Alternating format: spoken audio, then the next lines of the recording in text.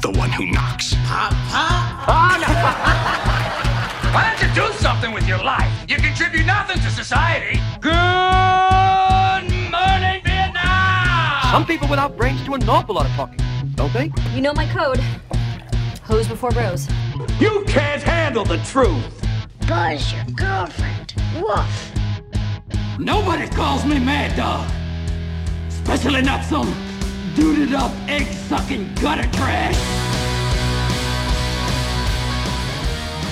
Hello and welcome to My First Time. It's the podcast that debates, disputes and discusses pop culture classics. Each episode, someone on our panel takes on the role of the first timer, a person who is correcting a gap in their pop culture resume. Thanks for the sneeze there, Aiden. My name is Dan. I turned my mic off so you didn't pick it up. I reckon that could have been picked up, and if it's not picked up, I'm going to edit a sneeze in so people hear a sneeze. I'm a professional. How dare you? My name is Dan, and I'm joined each and every week by Eden. Aloha. And Sneezy. Catchphrase. And this week we are hopping on our bikes, sitting on the handlebars, doing some wheelies as we coast around with BMX Bandits. You bring up an interesting fact where it's actually set the edges of Sydney, yeah? Yeah, it is set in Sydney. Bits of it look like Manly to me. Yeah, I was going to say Manly. I thought so too, yeah. There's like... No, I did. You look at me like I'm trying to jump on your fact. It did seem like you were jumping on the fact.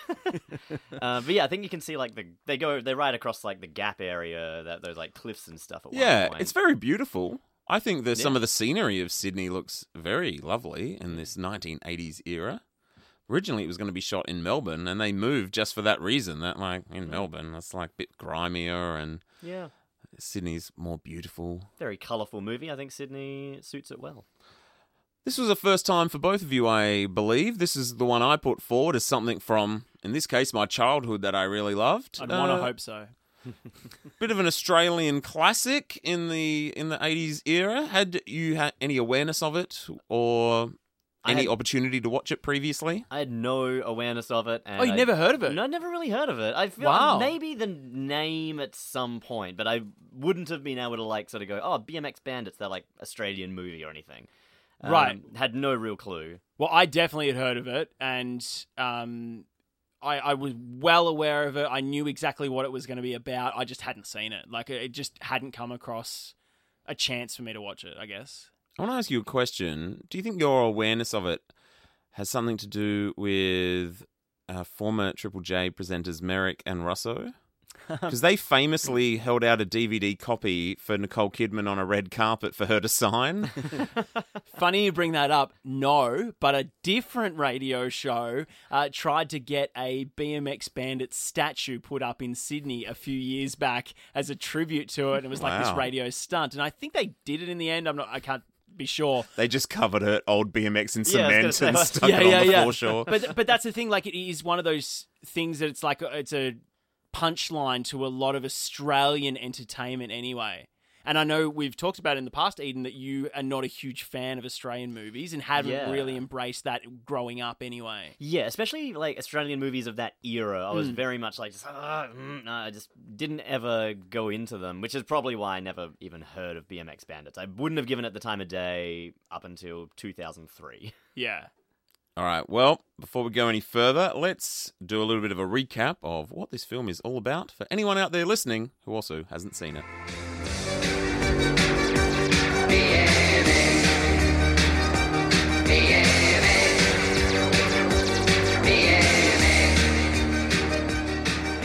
Hot Wheels and tight curls abound in 1983's Oz cinema classic BMX Bandits, the film that famously launched the cinematic career of Nicole Kidman as a ruddy-faced 16-year-old.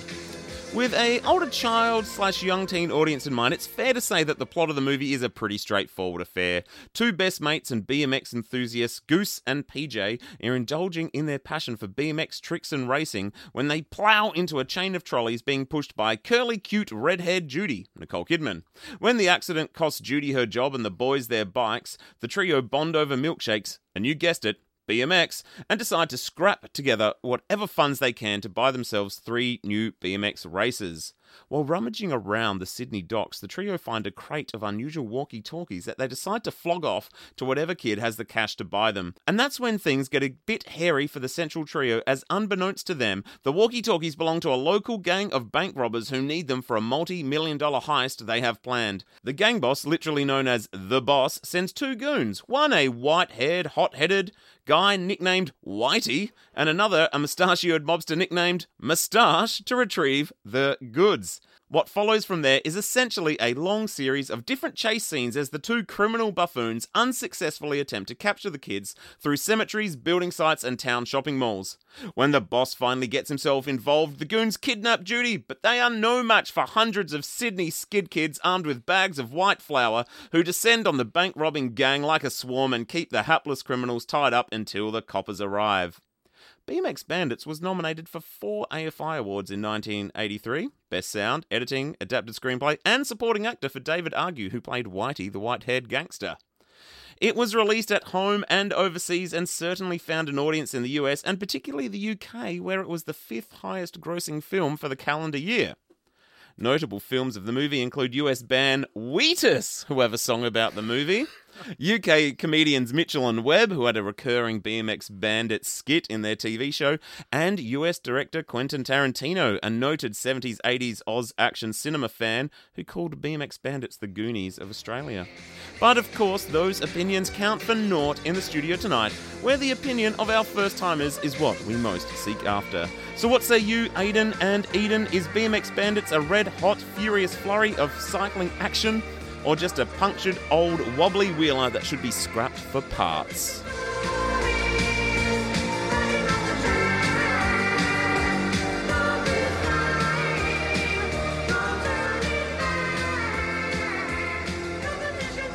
I thought that it was a lot of fun. Okay. I had a great time watching it. As I was watching it, I was sort of going, I don't think this is necessarily a great movie, but I had a good time enjoying some of the weird, wacky, stupid kind of stuff in it. Give me a taste of one of those things. Break it down. What's a bit that you found really enjoyable? The accents were just insane. I know that that's not something that, you don't sort of go into a movie and comment on the accents in the movie, but the Australian accents were so strong, and it seemed as if a number of the kids in the movie were being dubbed by 40-year-old actors. I had that on my notes. There's particularly the first sort of 20 minutes of the film. It felt like those actors obviously weren't speaking loud enough or something, and they'd got into a booth to really pump them up or help them articulate it a bit better. Particularly the friend, I can't remember his name. Was it The blonde-haired? The Yeah. blonde-haired one. Yeah. Goose, yeah. Yeah, I was watching him, I'm like, it doesn't feel like it lines up. I've got a point to it say sounded on both of It those. sounded like he was 40 or older. Yeah. Back to the accent, I had the same experience. I wrote down in my notes, is the 1980s Australian accent stronger? I believe it was. I believe it was. I would say, there's not as many outside influences coming into Australia. And I mean that as far as the internet, and we're so broadly watching so much American TV and all that sort of stuff. Yeah, our accent probably has dulled down a bit. It's, I think, very noticeable watching this. Yeah. Just how Australiana it is. The sounds are so... just so strong. It's Yeah. like listening to a bunch of people pretending to be Australians. Yeah, caricature. Yeah. On that, I'm pretty sure it is dubbed. I think this is a film that I watched so many times as a kid, got a DVD version as, in my early 20s, and watched with the commentary on. Oh, yeah. And I'm pretty sure a whole bunch of those early scenes are redubbed because they made Yes. some mistake Yeah. with the filming of them. It had to be the case, because it was so out. It seemed so weird. It's really jarring, isn't Very it? jarring. Yep. Goose to PJ. I'm on the roof at home. Where are you? This is Judy. I'm on the top of Beacon Hill. Anybody there?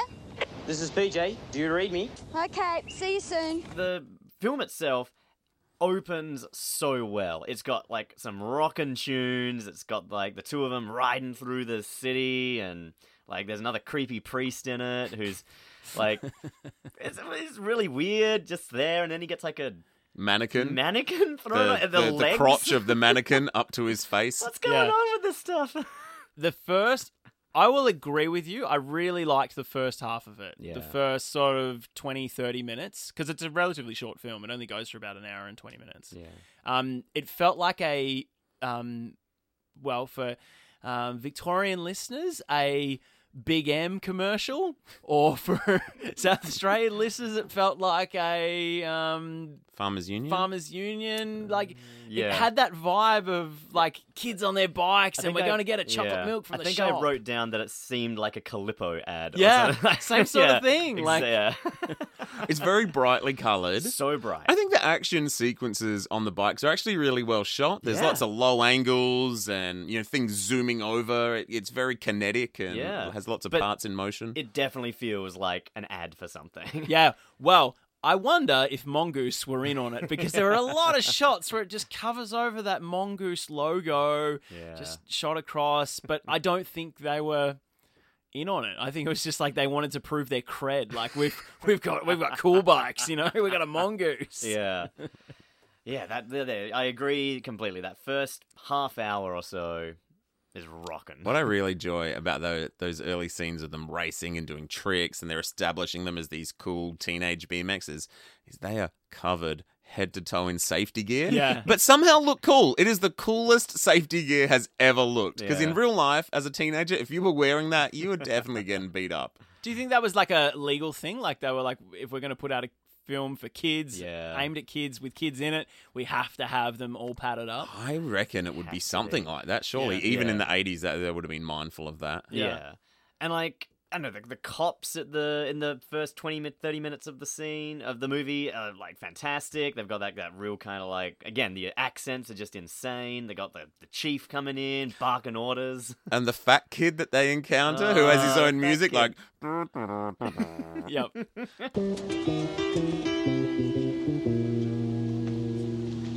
And he's like, a little fat BMXer that's Yeah. a real jerk and has lots of money from his daddy and stuff like that. Shortly after that was when I got reasonably bored. It just felt like that's all the film was. If you removed all the chase scenes, I reckon it would only go for about 20 minutes. Like, it just felt like constant chase scenes It is for me. all chase scene. Yeah, and I got really bored with that. Now, maybe as a kid, I would be into that, but watching it as a 30-something-year-old man, I do know my own age, don't worry. I just forgot it for a second. A Are you 33-year-old... becoming vain about your own age? No, Do you no. not want our listeners to know your exact I age? just like to keep it broad so everyone can relate to it, whether you're young 30s or old 30s. One of the worst things ever said in this podcast. But my point is, like, as an adult, I found it really hard to enjoy it as much as I probably would have as a kid. Yeah. There is no narrative, really. Yeah. Like, what is the main problem? They just get some stolen gear. That were like $100. Like, if they were if they'd robbed that bank and they got all the money, I just don't They understand. had been specially tuned to listen to the police frequency. You cannot just find more walkie-talkies like that. No, the big question for me is they announce these walkie-talkies, and then for some reason they're hanging off a box on a jetty in the water. Yeah. And so, the three BMXers grab them while they're looking for cockle shells or something.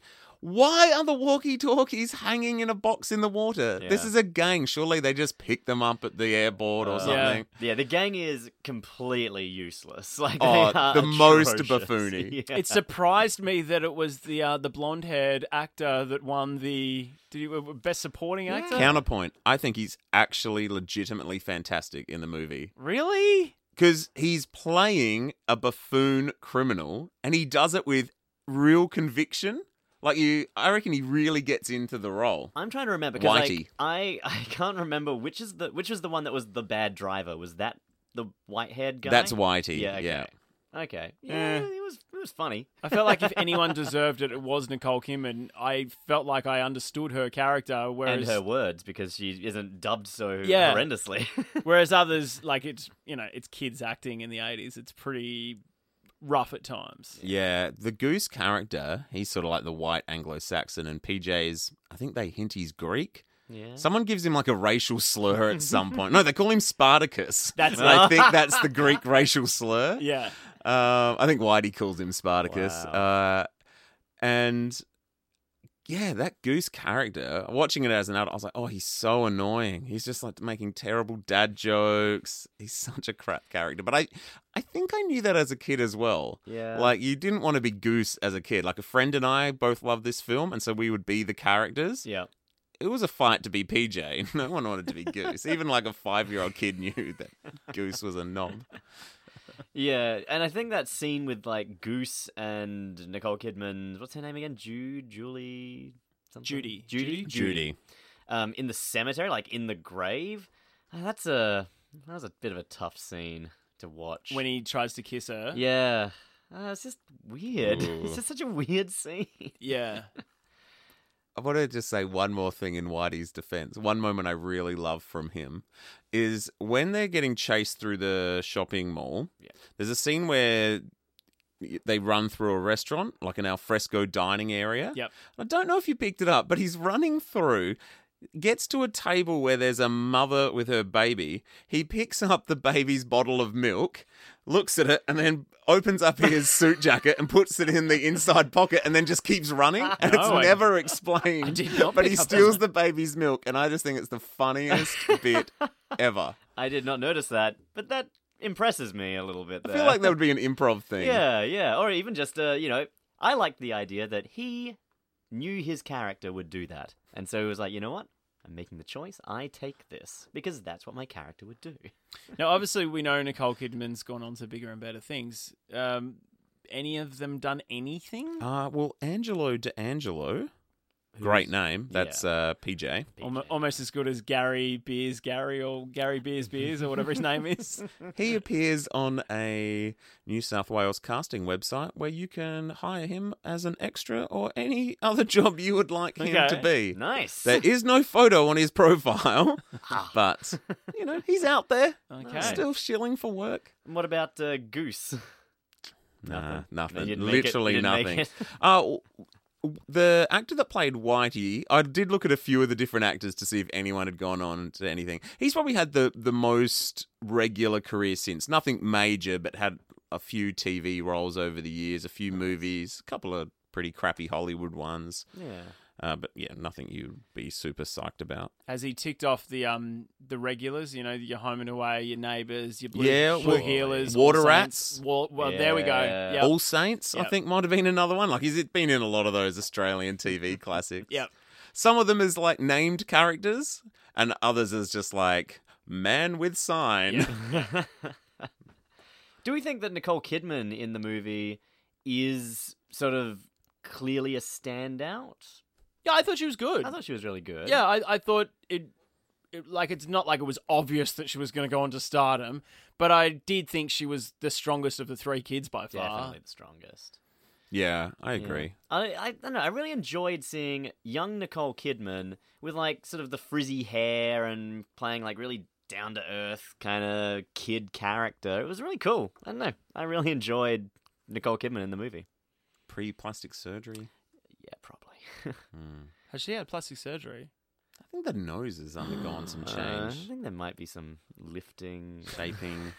Let's not get too Where are you controversial. pointing with lifting up I was here? pointing She's my- not a clown. You're No, pointing no, at a red afro or something. I pointed to the side of my head where they would, stretch maybe the Right. face skin back. Did you encounter the trivia that Nicole Kidman's stunt double was an 18-year-old boy? Yes, I did. And I encountered it because watching the movie, I was like, that is a guy. Oh, really? Yeah, I picked it immediately. I was like, that's definitely not Nicole Kidman. It looked like a dude. Do you think Keith Urban's ever watched this film and gone, that is a guy? I hope Keith Urban watches the film and goes, man, Nicole Kidman looked great in that stunt scene. Creepy. He said that to her. He's like, man, your ass in that shot. And she slaps him Yeah, across the face. better than ever. No, I did see that in the movie, and then I had to check it out because it stood out to me. It didn't stand out to you, or I didn't notice it. I read the fact afterwards or towards the end, and I was like, oh, I think I've missed all the scenes where she does stuff on her bike and things. So I kind of missed the opportunity, but I didn't notice it at the time. It is a fair way into the movie where she really starts getting, in one of the 40-minute chase sequences. Yeah, exactly. That she starts to do stuff. And, like, some of those stunts were pretty cool. I liked the chase sequences, honestly. Especially where that, like, last one where they are, like, sliding down the water slide with their bikes. That's pretty fun. That was great. I was kind of hoping that they were going to ride down, like, a half-pipe kind of water slide. I thought that would be cool. I was a bit disappointed that that didn't happen. You briefly touched on the cemetery scene. Yeah. I don't know what your opinions of it were. So they're in the cemetery. The goons, as a kid, to me, the most iconic scene in the film, the scene I loved, was the very first time you encounter the gang, and they're in the back of a van with their shotguns getting ready to rob the bank, and they put on these pig masks. All right, nobody move. Nobody move for the next 5 minutes or I'll blow a hole in your brain. Come on. Montgomery Street Bank. To me as a kid, that was like badass. I was like, whoa, I'm watching like a cool film. This isn't your... You were gonna see this as a personal attack. I was gonna say I'm not watching Yogi anymore. I know you love Yogi. I love Aiden. Yogi. It felt like I was watching something really cool, and I did really like that scene again. Did you enjoy that scene? Yeah. Or was it just too silly? No, I liked that scene. I because at that point we also hadn't seen the goons be super dumb, so that was kind of like, yeah, all right, nice. I'm on board with this. Yeah, I guess I saw it as a bit of a cliche because it's in so many other films where they put on the... Because they copied it from BMX Bandits, and most likely. That could be the case, but, like whichever one you watch first is the one that you know. If you watched Mac and Me first, you're going to enjoy that more than E.T. Nah, I can't believe that. That's the exception to the rule. But I mentioned that because then they chase the kids into a cemetery and they have other masks, these sort of like zombie ghoul masks. Yes. That was terrifying as a child, I that scene. was going to say, if you'd watched that as a kid, you would definitely be terrified. Especially because, like, what's the guy who's not Goose's name? I always forget. PJ. I'm pretty sure it's PJ, where he, like, opens the walkie-talkie, like, antenna. I think it goes, like, right into the guy's eye, and he, like, screeches out. That was pretty funky. I enjoyed that scene.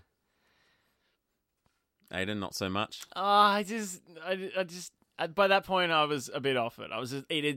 The chase had gone on too long. And I also thought the masks, that they had matching masks to match the nighttime. Like, we've got our day masks, and then we've got our scary night masks. You don't challenge that as a child, But that's Aiden. what I mean. That's what I mean. I found it really hard to watch the film as an adult and be commenting on a kid's film. Because I actually find it easy to watch kids' films when they're a comedy. Because if it's well written, you'll still find it funny as an adult. If it's badly written, it'll be slapstick and over the top and you'll hate it. Whereas it's hard to watch a serious kids film. Not that this was like serious in that it was, troubles and turmoils and whatever, but it was like a actiony film. Like I found that hard because it's like I could see through it too much as an adult. Yeah. That cemetery scene introduces one of my favorite cinematic tropes. The drunk with their bottle of alcohol who sees something a bit odd and then like rubs his eyes and then like tips or throws the alcohol away, which is exactly what happens here where the drunk sees the two masked goons. He like tips his whiskey out. A great trope. It is a great trope. I mean, it's a Looney Tunes thing as well. Like you see it everywhere. That's Ghostbusters, I want to say. Yeah, I feel like that might have been the first time. Oh, for sure. Yeah. Back to the Future. Definitely. Yes. It's everywhere. It's so good. It is so good. Last little bit of love I want to give to a random moment in the film. Actually, I've got two that I want to draw attention to. The goons are so buffoony. I actually read that the director made the conscious decision to make them so over the top terrible. Like there's a point where literally one of them goes nyeh, nyeh, nyeh, like a Three Stooge. Yeah. But because he was like, well, if you're watching this, you know that essentially the goons are gonna they're trying to kill the kids. So he sort of felt like for the children's market, he had to make them so over the top terrible that never actually felt like a real danger that the kids would be killed. I love the moment where in any kids' film where a character says something that clearly should have a swear, but they have to substitute it. And there's a moment where I think I know what you're going to say because I wrote it down as well. Say it for us. Oh, so I got the one. There were a few of them. I only wrote down this one, so you might have a different one. But My favorite was the guy going, "Ah, poo." Mine was a different one, but also poo related. Where they first take Judy, he says, "You're right in the poo now, sister." Yes, I noticed that one. Stuck out like a sore thumb. Yeah, there were so many terrible lines like that for the goons. They're just like, and weird things. Some of them I was just like, is this maybe like an Australian line from the 80s that was popular then and has just fallen out of use? But I don't think so. it's just a kids movie desperately trying to Get that G skirt rating around it. Yeah.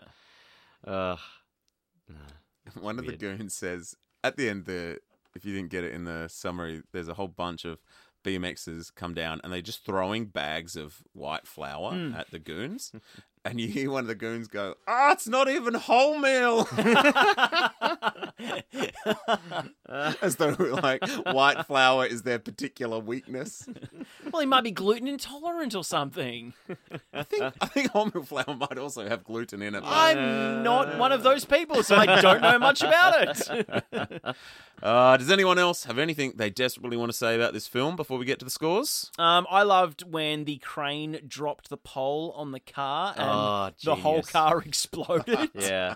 That's another trope, right? Yeah. That was a great little bit of physical comedy. I felt like they used all of their budget up for special effects on that one moment. Yeah, I expected the car in that last chase to go off the cliff. Like, I expected there to be, like, a car launch off a cliff and fall into the water, but I think they spent their money on the beam destroying a car. The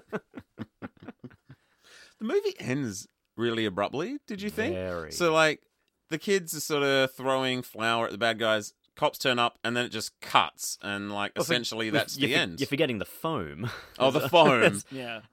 Daryl's foam fertilizer or something like Just that. a hell of a lot of foam. Bubble bath, essentially, for no reason. I didn't get that, why fertilizer and foam were related. I don't think they are. I don't think foam fertilizer is even a thing. No, that's what I mean. So Yeah.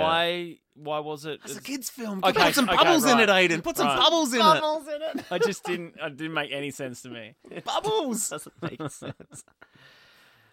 Yeah, and then it just cuts to them on, like, the BMX track, which they've finally now won. You know, they got that at the end of the movie. Then there's a bunch of stunts, and then the end. And all three characters happen to win their races. Yeah, they all win the races, and it's a real Star Wars-y moment where they all kind of, like, get their trophy, and then Nicole Kidman gets, like, the big one. They're all like, oh, and they have, like, a sort of talking with no sound. Which almost goes too long, and I think Way you too get long. the vibe that the actors are looking at each other going, is this Exactly. over yet? Do we have to keep holding our trophies and smiling? Kirsty saw just that last bit, basically, and was like, you can tell that they don't know if it's still rolling or not. I haven't seen Star Wars in a while. I don't remember the BMX Oh, it's in track there. at the end. Oh, man. it's Chewie on a bike? You've Right. never seen that? It's on the It's not Death Star. It's not the Ewoks. Okay, right. The Ewoks.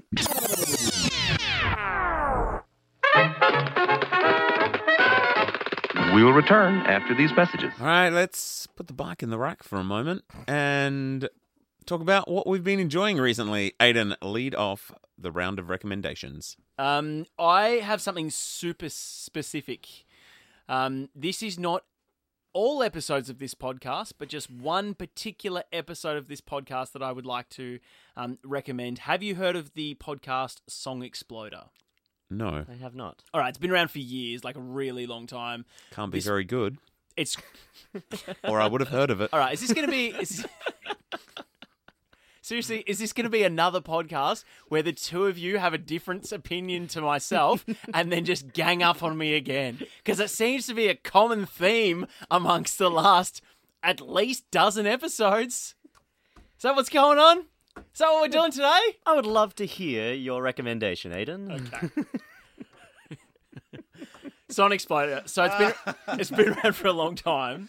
But this particular episode, so each episode they get on a different band and they talk about one particular song, and they talk about that one song for like half an hour. They chat with the songwriter, they chat with the producer, they play you like a demo version of the song, they pull out different layers and explain every intricate detail of the song. Now, I saw the heading for this episode and was like, yeah, I'm not going to learn anything new from this, but sure, let's give it a go. Green Day? Semisonic Closing Time. You'd be familiar with the song? It's closing. Oh, right. time. Yes. Everyone Yes. knows Yes. it. Yes. It's a cliche. The bar's closing. Put the song on. It's the end of the night. Everyone knows that song back to front.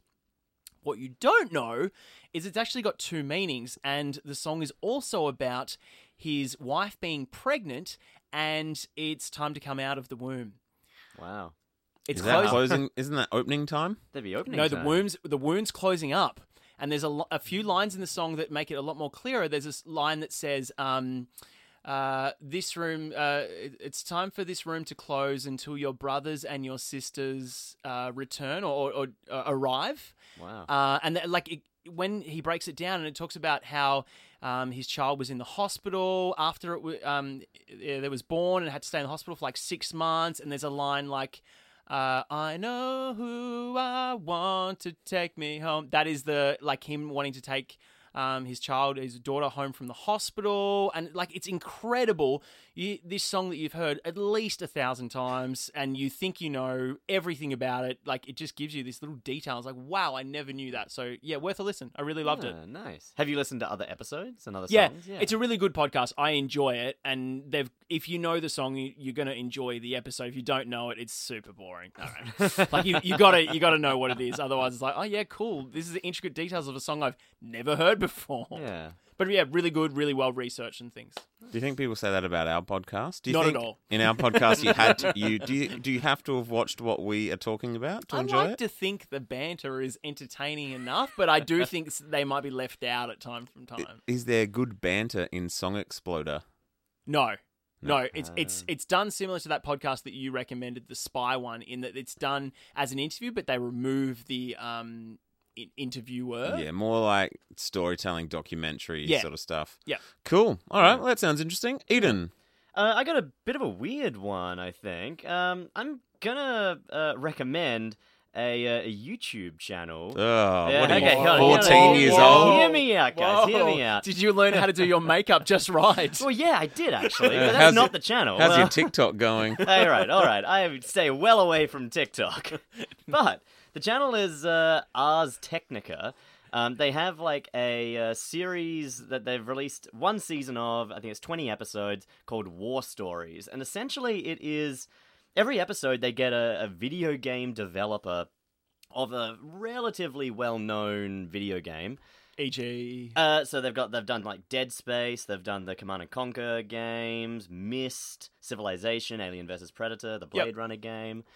And they talk. Just threw that one on the end. Just wanted to make sure it was in there. If we can just go one episode without Blade Runner popping up, I'd be happy, man. But they talk about the game, and they talk about problems they encountered while they were making it, technical limitations. If you like video games, it's fascinating. Every episode's about half an hour long. Essentially, we've recommended the same thing. Exactly. I realized that. Yeah, it's talking about a game. Yeah. Yeah, I'm going to recommend a podcast where wrestlers talk about their favourite match. And if you... No, I'm not going to. That would be a great podcast, though. If anyone wants to make that podcast, I will listen to one it. that exists like that. I'm actually going to recommend a film this week. I watched True History of the Kelly Gang on Stan. I've seen that advertised a lot around. Getting a lot of promos. I really like the actor that plays the adult Ned Kelly. His name is George McKay or Mackay. I'm not sure how he pronounces it. I thought you were going to say, I think it's pronounced Russell Crowe. No, Russell Crowe doesn't play... Ned Kelly died in his 20s. Russell Crowe plays an older bushranger that Ned Kelly ran with when he was a young man and that sort of thing. I would file it under Colonial Romper Stomper. It's a really hard watch. It's got some pretty gut-wrenching content. It's very visually innovative, excellent sort of cinematic moments, some really strong soundtracking. Racial?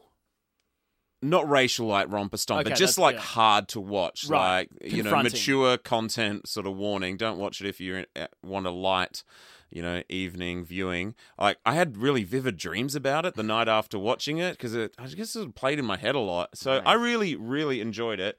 And the acting is tremendous.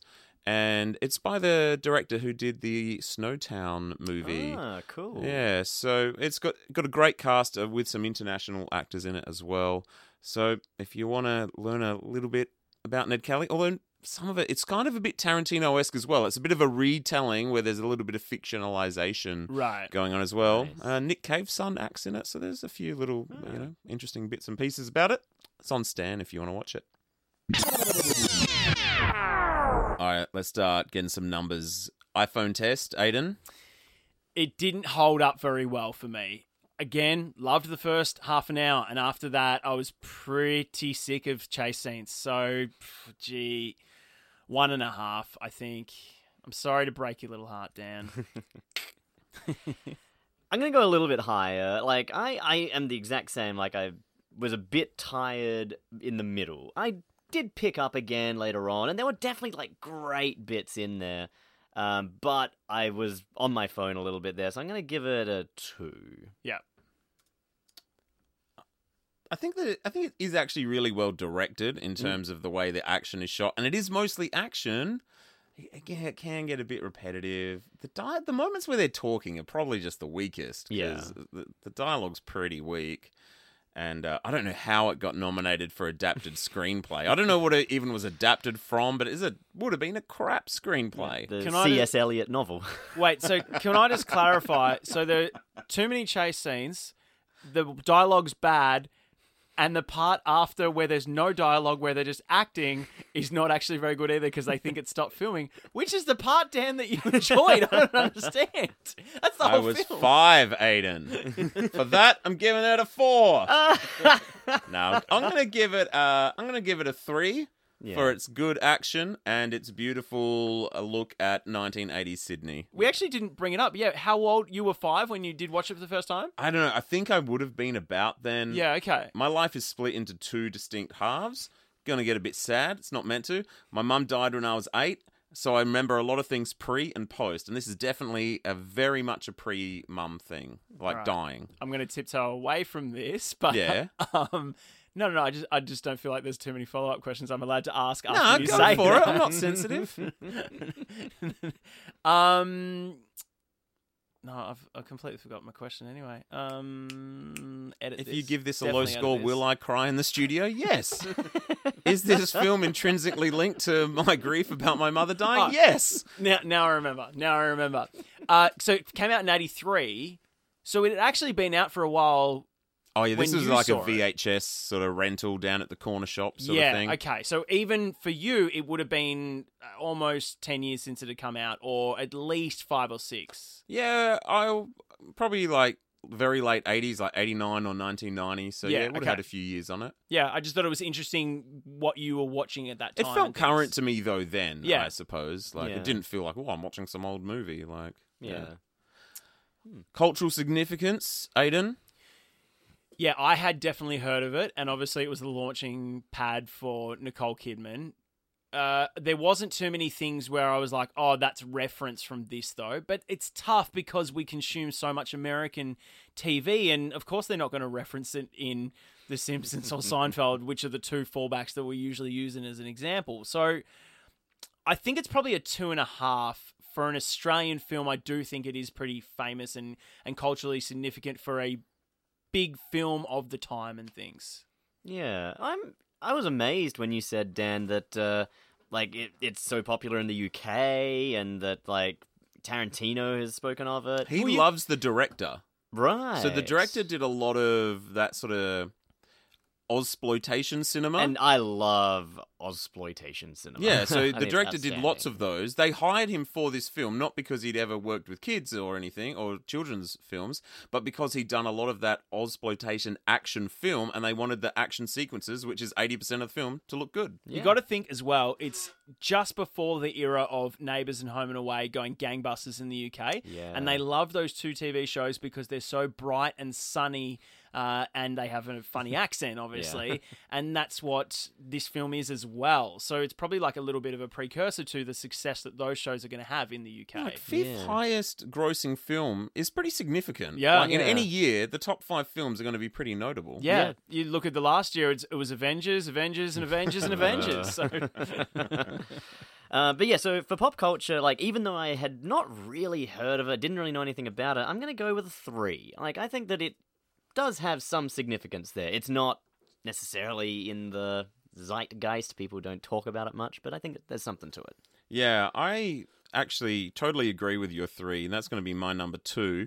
But I would just add, I think, we did mention 2 or it. 3? A 3. I'm going Your number with a 3. 2, 3. I'm going with a 3-2. 3-2. Who's on first? What's on second? Yeah, I think as the movie that launched Nicole Kidman, who had done nothing, they literally plucked her out of hundreds of girls that they auditioned, and the director just said he was blown away by her naturalistic performance. I think that's pretty significant. Yeah. And in returnability, I'll have something to add to that. Remind me. Returnability, Aiden. Yeah, I'd probably... You're going to watch this with Jethro and Marshall and get him excited about bike riding. I just can't see me doing that. I'm sorry, Dan. I know. I feel bad. You're staring at me like I'm breaking your little heart, but it's like closing time. It's probably a 0.5. Oh. If it was on TV, I'd leave it on for 5 minutes and flicking around, but I'd be over pretty quick. Yeah.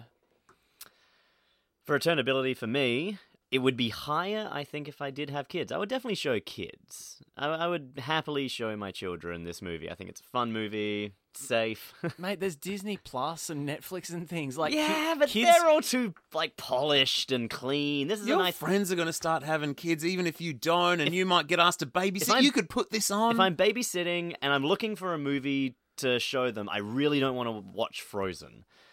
You don't have to though. Compare the music of Frozen to the music of this. This is the excellent synth 80s at the beginning music. All the electric blue, It's amazing. Yeah, so for returnability, if I have kids, it's going to be 3. You're going to have kids. It's a 3. Look, I have to go from life. I saw it as a kid. It's a natural step up. Like you watched Bad Boy in that impressionable. I was very impressionable. I'm going to have to give it a 4.5. I've seen it a bunch of times. I've watched it as an adult. I've watched the commentary. Yeah, that's pretty committed. Was the commentary good? I've seen some commentaries and thought they were great. Yeah, I can't remember who it was with. It was probably just the. Well, it's not going to be Nicole, is it? Well, in returnability, I was just looking at some stuff online. There is a film. You told me article. to remind you. I meant to remind you. You've got something you wanted to say for returnability. Is this it? You know what my constant thought in the edit studio is? How much Aiden can I get out of this episode? Mate, you need me to record in this building. That's the linchpin of me being on this podcast. Oh, I'm just joking because you're hurting my feelings about my mum dying. I didn't know. Well, I knew, but I didn't. No, I saw this Film Inc. article. I think Film Inc. is like a reputable-ish news source. I had to later go and check that it wasn't like a Batuta Advocate type thing. Right. Nicole Kidman, in 2016, it reported, was going to have a small cameo in BMX Bandits 2, where the kids of Goose, PJ, and Judy get together on bikes. But... it was like, but it won't just be bikes. It'll be like scooters, kite surfing, and like crap stuff like that. No. Wait, so does that film exist? Did it get? No, I couldn't find any other reference to it anywhere. So obviously, it just died in production somewhere. It wasn't an April Fool's thing like I fell for when we were talking about. Could have been. Yeah. Could have been. Maybe I'll look that up while we crunch the scores. Because you all thought it was hilarious when I. What was the film? Was it The Shining 2 or? Yeah, The Shining. Which later came on to become an actual. Dr. Sleep. Yeah. All right, returnability over. Partner friendliness, Aiden. Yeah, I actually think my wife would kind of enjoy it from time to time. A date, though, I think she'd be disappointed. Your wife is an artist who loves bright colour. Lots of bright colour in this movie. Stop trying to win. Even just on their knee pads. You're just trying to win points from me right now. Obviously. I think it's a 1.5. Look, it's not like I got an extra half out of you. Maybe then. It's not setting the romantic tone for the night, if you know what I mean. Yeah, I don't know. See, I feel like it's kind of a cool movie maybe for a date night. In that you can enjoy the crappiness of it. Like despite the fact that, like, I'm giving it some nice scores, I think, I don't think it's necessarily a good movie, but the scores, it's fun. It's a fun watch. So I'm going 4. Whoa! I think it's partner friendly. Okay, let's set the scene. Valentine's Day is just around the corner, or depending on how quickly Dan's edited this, it just was Valentine's Day. Your wife turns to you, Eden, and says, Valentine's Day is coming up. I know we don't normally celebrate, but I want you to plan a special night for us. I want you to pick the restaurant. I want you to pick the movie we're going to watch back at home. Set this up huge. This is big. You get 2 bikes. You do a little ride along the Torrens. Do you think she would be disappointed? You go and have dinner at the Bombay Bicycle Club, and then you take her home for a BMX Bandit screening. Do you what think she'd a night. be disappointed? I think she would be disappointed. So how did you give it a score of... Because I didn't You say... picked the most romantic night of the year. That is true. But that's a What date about night. on August 2? All right, date night on a Friday night. She says, we've had a tough week. We need That's a fun good night date of the week. Let's go for date night on a Tuesday where you've got to be in bed early. How low do you want to set this bar down? Harry! I would happily go date night on a Friday night. Yeah, and you think she would be excited, or do you think she'd be disappointed? I think she would have a good time watching That's it. not what I said. Do you think she'd be disappointed? No, I don't. I don't think you I don't can think honestly... she would be disappointed. I think she'd be disappointed, and I think you can't honestly give it a 4. She will be in the studio for our next episode. We'll ask can her ask, yeah. then.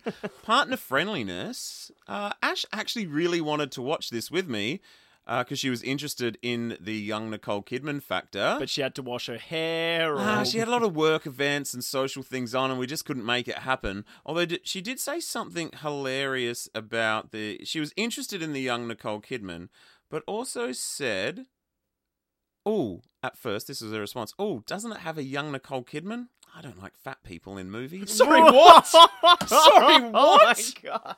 Wow. So she didn't want to see chubby Nicole because she has this image of Nicole Kidman as a young people being a bit chubby. First of all, I don't think she is chubby, is she?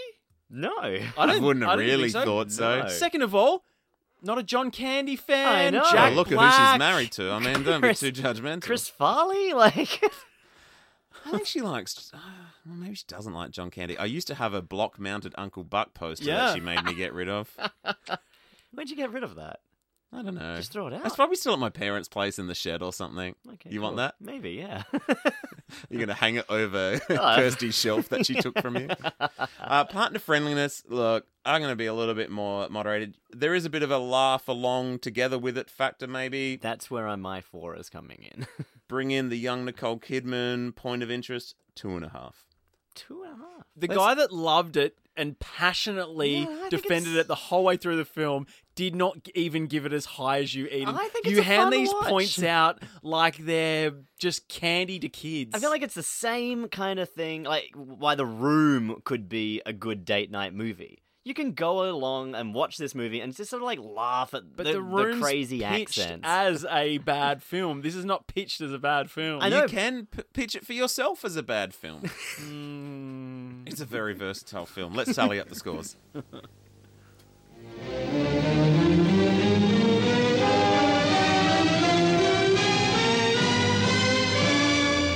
G'day. I've been asked to talk to you, see, and being the suave, sophisticated man about town, I thought I'd do the job with a bit of, polish, a touch of class. So I'll get the boys back here to set the scene with a bit of the old mood music. When you're ready, Boris. Anyhow, what I got here is a new brand of cigarettes, Winfield. Have a good look at them. Now, you might say nothing extraordinary about that, but I got news for you. And if you're a smoker, it'll be the best bit of news you've had in 10 years or more. These new Winfields are 40 cents. That's about the price you should be paying for a good smoke. But have a go at the length of them. This would have to be the best cigarette value in Australia today. No risk. And it's not just the extra length. It's a good tobacco. Mild, quality all the way. Well, how good's that for 40 cents? Anyhow, just to give these new Winfields a bit of a welcome, I'll hand you back to Boris and the boys in the band. Let her rip, Boris, all done.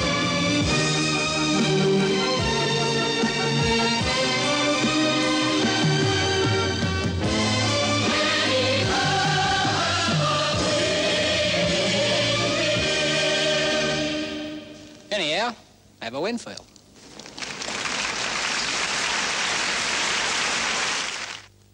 Interesting that we only just compared it to The Room as a potential parallel experience. BMX Bandits has come in on 31 points, placing it number 16 in our list of pop cultural experiences, 0.9 of a point below The Room. Wow. Pretty good score, really. It's basically right in the middle of our table. Dead center. And I think that's fair. I think, like I keep saying, it's not a good movie, but it's a fun experience. But it would be at least a 4 for a date night. So I think so. It's laugh along with it. It's almost could be it's not a good film, but I'd be willing enough to put my partner through it's it. It's a time capsule of 1983 Australia. Definitely, Dan. But also, is every date night movie for you, Aiden, a romantic movie? No, but I think it's one that I think both parties will enjoy. I think both parties can enjoy this. You laugh along. You watch, like, Nicole Kidman. Wanted to watch it. Yeah. But you said you didn't enjoy it, so there you go. No, but you can enjoy the experience of it. And you can both enjoy sort of going, whoa, look how, like, Nicole Kidman's legs go up to her eyeballs. Aiden, your feistiness and contrarianness has increased since the Bad Boys low score, I think. You're really trying to drag down everybody else's beloved cinematic touchstones. No, do you know what? I listened back to a few episodes of the podcast, and I just realised how much it's just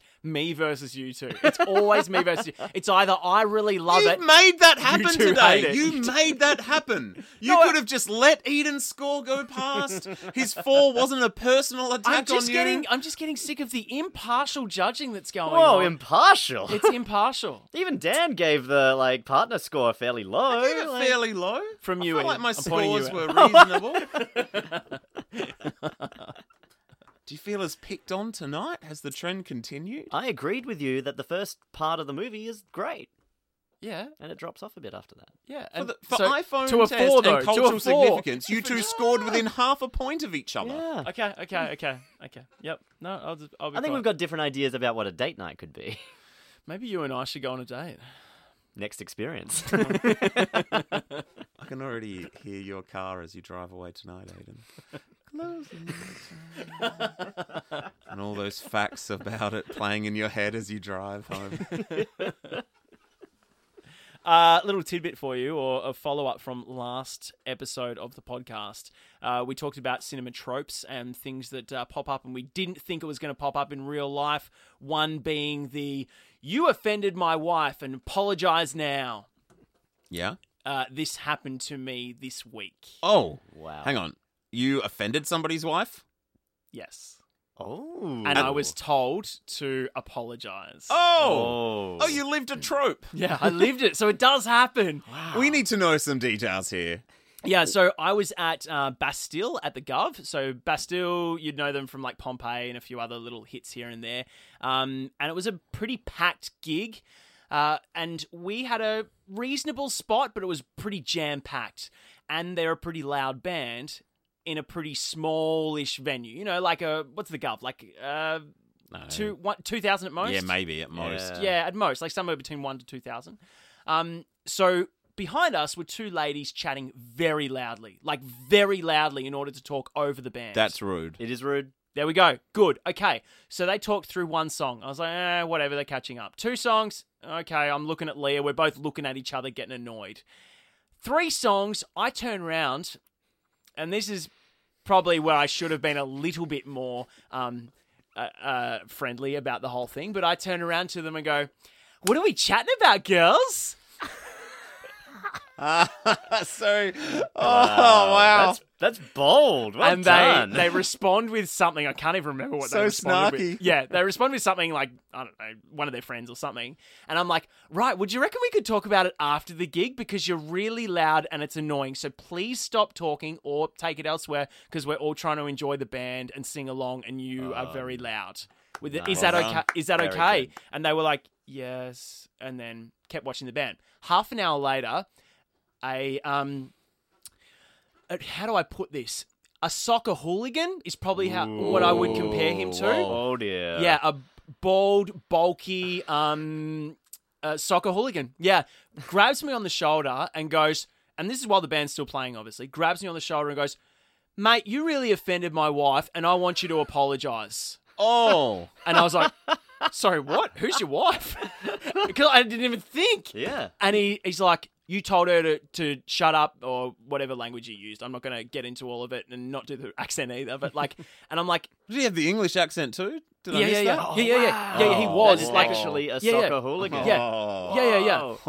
And I'm like, look, I'm really sorry, but I think everyone here will agree that she was talking really loudly. Everyone paid a lot of money to be here, and we just want to enjoy the gig. And he's like, it's a loud gig. Everyone's having fun. They're catching up. You know, give her a break, whatever. And I said, look, I'm sorry, but if you want to talk about this more and debate whether it was appropriate or not, let's go to the back of the room so we're not disrupting all the people with our conversation now. Nice. Of which he got really annoyed at. And I was like, and I just turned around and ignored him and continued on with the night. And then he king hit you from behind. Yeah. You Well- just got out of hospital. I like Leah went to grab my hand as if like, you know, I'm here with you, and I'm like, I'm fine. Like I'm fine. I'm not worried.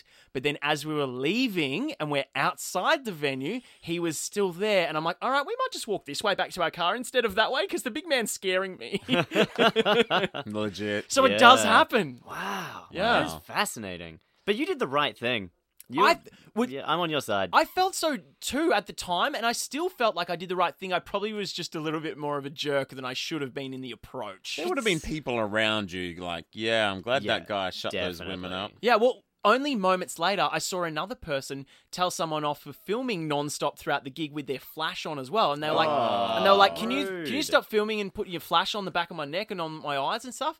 And there was no issue between them. But clearly people were just a little bit hostile at the gig or something. I don't know. But like, I don't know. Maybe people don't know how to act in public anymore. There is an etiquette whenever you're out at a gig or seeing a movie, like whatever it is, there is an etiquette. Yeah. Like don't disturb people who want to watch. Yeah. I get it. You're singing loudly. That's appropriate. I think that's fine at a gig. You're singing, you're mucking around, you're dancing, you're having fun. Yeah. But talking, you can do that anytime. Yeah. Go away and go do to that. the bar, like Yeah. go somewhere else Yeah. and talk. Yeah. So we got your back. Look at us all agreeing. Okay. All right, Eden, tell us what's coming up on our next episode. Next episode, my lovely wife is going to be in the studio with us, and we're going to be watching The Godfather. Oh, wow. I'm pretty sure that's in Just it. do right? that one more time. I don't know if I want to. Is that racist? No, that's. I thought that was a decent kind of impression. No, he's got like the foam stuff in his Just mouth. do it one more time so the listeners can judge. Okay, hold on. Now I'm hearing it. Okay, I wish they all right. could see his face as well. I'm trying to get into character. Sure. Like, You're a professional. Exactly, like Brando. I'm the Godfather. Okay, no, it just sounds like I'm doing a really bad impression of a deaf person, and I'm not trying to do that. All right, thank you for listening. Hope that no one listened to the end of this podcast because you will probably never listen to another episode. But thank you for listening. If you like the podcast, review, subscribe, all that sort of stuff. We love you. Goodbye.